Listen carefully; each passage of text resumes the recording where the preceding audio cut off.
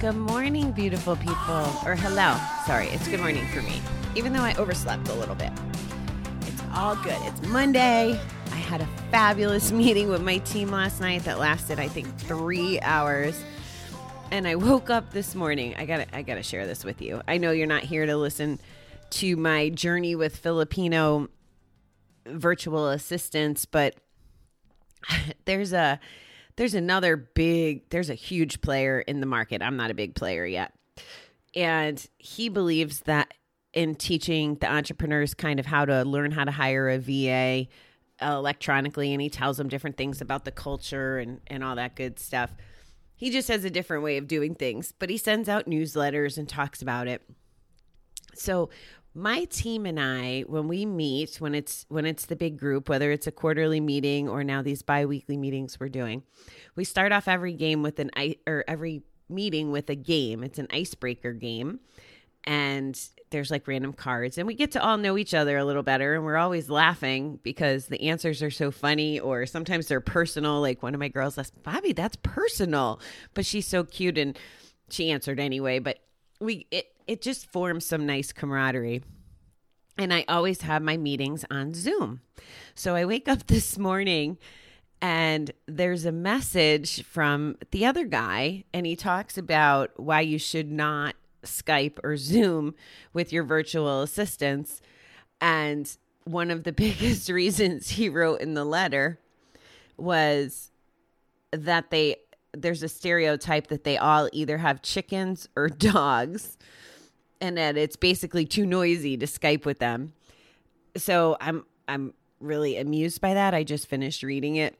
And I will tell you that I think most of my team does have dogs. They also have children. Children make noise. You know, it's just part of the way it is. My partner has dogs, and she calls them paw monsters, which I just think is so endearing. But it's part of what's special, and part of where we're all connected is our love for animals. Like, we have core values. And I just find it interesting that someone had, you know, like, it's just different perspectives. We're all going to have different perspectives in life. But I just got such a kick out of it. And I didn't know until reading his email that cockfighting was legal in the Philippines. So that's why they have chickens and roosters and stuff. So that was kind of interesting too. I'll have to ask my team about it, but okay. So I'm entertained this morning by this. Today's January 18th reading from the calendar that Mom got, I really like this, is a quote from Roald Dahl. And I really want you to visualize this as I read it, because I just feel like it's a visual reading. If you have good thoughts, they will shine out of your face like sunbeams, and you will always look lovely. Oh my gosh, how true is that? Can you picture people that, like the people who have the resting bitch face? I've been accused of it when I'm trying to get my picture taken. It's not that I'm trying to be bitchy. It's that I'm not actually crazy about my smile, if I'm being honest. And I noticed that now when I smile, my eyes get these little lines by them. It looks like I'm squinting. It's just not good. But I'm working on it. I'm okay loving me for me. Okay, so that's those two readings. You ready for my two big thoughts, the first calendar, and then now we'll go on to our other reading. So Paul D says, recovery for me has been almost a rebirth. I'm born again as a curious, trusting, honest child I was so long ago. The child I thought I'd lost forever. For many of us, that child was just waiting for a chance to find us again. It was only waiting until we maintain honesty, integrity, and decency. We had to relearn how to live so we wouldn't hurt that child. We had to learn to choose people more carefully so the child's trust wouldn't be betrayed. We had to embark on a new life to protect that child. Little by little, we did change our lives. Little by little, that child was reborn. As the child learned to trust us, it became more part of our daily lives. We learned to look at the child for the source of our pain, and with the help of let me try that again. We learned to look at that child for the source of our pain. And with the help of our inner child, we're now beginning to heal. For the record, that wasn't my fault. There wasn't a comma, and there's capitals in weird spots. In learning to love our child within, we are learning to accept ourselves as lovable, forgivable human beings who are ready to step out into the world and take our place in a loving community of others who are also healing.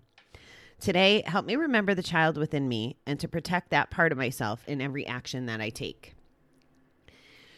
If you've been with me a while, you know that there has been a theme amongst a lot of the professionals that have been on the show where they talk about a lot of our, to put it, I guess, in recovery terms, like our stinking thinking stems from our childhood. We have limiting beliefs. We have perceptions of different things. We just didn't know what we didn't know. And a lot of times there's trauma, but trauma, when like Odile talked about it way early on in the beginning of the show, trauma meant, in one of her examples, that an ice cream cone fell on the floor, if I'm remembering right. That could be traumatic to a child. So there's that piece of the inner child that we have to acknowledge. And I love that there's so many resources to go back, try to revisit those memories and reconstruct them, essentially. Like, you have the power to tell yourself a different story, just like you had the power to tell yourself the story that hurt you or impacted you in the first place. Now, again, let me put the disclaimer. I am not a doctor. I'm not a psychiatrist. I'm not any of those things. But I do have the opportunity to talk to a lot of people across a lot of different specialties that have studied this stuff. And I'm really coming to believe that we have to go backwards to move forwards. And I'm really shifting my personal take on the, I know I mentioned this, and I hate to like debate Gamblers Anonymous, because I am a believer in the program and that it works. And it's definitely one of the resources in recovery. But there's a question: is knowing why we gambled important? And in the literature, it says no. Actually, I should read that to you. You know what? I'm going to press pause. Okay, well, my apartment is too much of a mess for me to find my book at my fingertips. So anyway, the moral of the story is, it says that something to the effect of, it doesn't really matter knowing why. And I've come to believe, because of these experts, that maybe it is good to know why, so that we can heal it and move forward. That's kind of where I'm landing. And it's okay. I mean, especially in early recovery, I don't think that that's a bone you need to chew on right away. I think it's more important to just get through the urges and figure out how to survive without a bet in your life. So don't get me wrong. This is just again, my perception. It is what it is. The other part about viewing things as a child that I think is really important in our recovery is, children believe and look at things through the lens of wonder. My old boss used to say, look at things with kindergarten eyes. And that's always stuck with me. And what he was trying to teach us was, instead of looking at it as an adult, maybe analytical or through history and our experience, like trying something and in the past it hadn't worked, so we discount it and it doesn't work.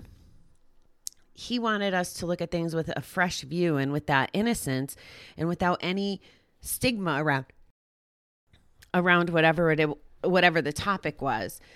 And as I progress and as I work towards my dream of No Kidden, 321, the playgrounds, this is exactly what I want to bring into everybody's life. Because to me, the most important part of thinking of ourselves as children is having the ability, and this is, again, my perspective and what I think will help, or what's helped me, is the ability to play like a child, to laugh like a child.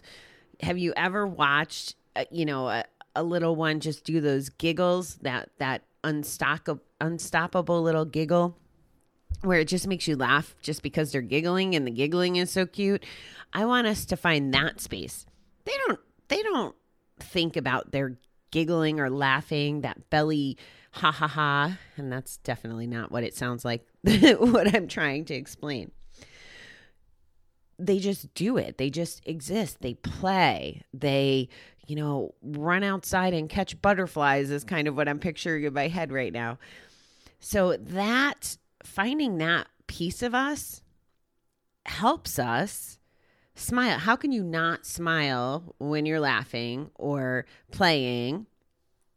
How can you be thinking about numbing something, or that's not really a conscious level thing, I don't imagine, for most gamblers. But if you're roller skating or climbing a tree or playing tag, those things, if you're engaged and you're fully present in those activities, you're having fun. And I'm not saying we don't address the problems. I'm just saying that we incorporate that into our life. And like our calendar says, if you have good thoughts, the sunbeams will make you look lovely. They'll also make you feel lovely. Those good thoughts will make you feel energized and happy. And that's what we want to fill our bucket with, is that kind of stuff. So yeah, we still have to do the work. I think if I had to tell someone starting off, that there's different phases of recovery, but I won't even get technical that way. I just want you to know that thinking and acting like a child, and I'm not talking about the responsibility, guys. This is not a take what Bobby's saying and be like, oh, I don't have to pay my bills. I don't have to make my amends. I don't have to do the thing. That's not what I'm saying. I'm saying this feeling, this, it's almost like our inner personality. The more I've chatted with you, the more digging I've done, the more different things, the more memories that start showing up for me. And then I can look at them and be like, oh, why did I perceive this way? And what's really happening is I'm finding a lot more joy and good stuff, and looking at anything that was bad stuff. So like yesterday, I'm driving to the store, and my biological father was a musical man. Like, he could play any freaking piece of equipment, like harmonica, piano, guitar. He sang, he did all these things. I don't have any musical talent, and I've never been really engaged in music. Like, I've talked about men in my life that they listened to music. They would send me songs. One of them used to make CDs. Music, people are very connected to music, and I was never connected to music. And I had this moment yesterday. I was like, well, what if the reason I was so disconnected from music was because it had something to do with the emotions I felt around my biological father? I know this is deep psychotherapy on the way to go get a cup of coffee, but well, why would I rob myself? Because it's a what if. So let me say maybe that's why I'm not as connected to music, because it has some underlying association. What if I'm wrong too? I don't know. But this is comfort thinking for me, and I kind of liked having this potential aha moment. What if I disconnected myself from music because I associated it in a negative way? Well, what if I open my mind and start over as childlike thinking and go, oh, music's wonderful.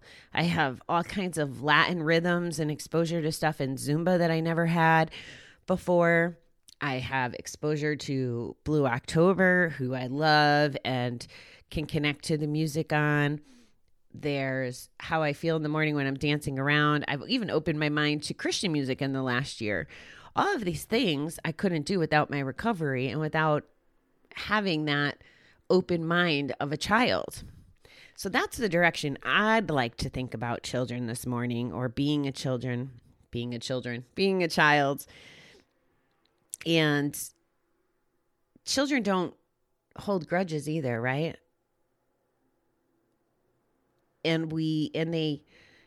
like this sentence. In learning to love our child within, we're learning to accept ourselves as lovable, forgivable human beings who are ready to step out into the world and take our place in a loving community to others that are also healing. Do children automatically say I'm sorry when they do something wrong? No, we have to coach them and teach them the right and wrong, right? How many times do the movies have a parent walking a kid over to the neighbors to apologize for, I don't know, hitting the ball in their yard or breaking a window or whatever? That's what's showing up for me right now.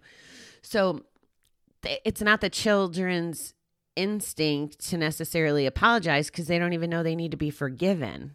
They don't think about that apology as well. Not only did I have to say the apology, the other person might need to forgive me. They don't think about all of that. It's just not that difficult. They do what they're told. They are carefree. They're carefree until they do what they're told, is essentially part of the game. And again, you're talking to a not parent here, so my examples are limited. But that's kind of how I feel about this. Be a child. I will leave you with, I want you to do some homework today. I want you to do something that is playful or fun, or do an activity that's something childlike.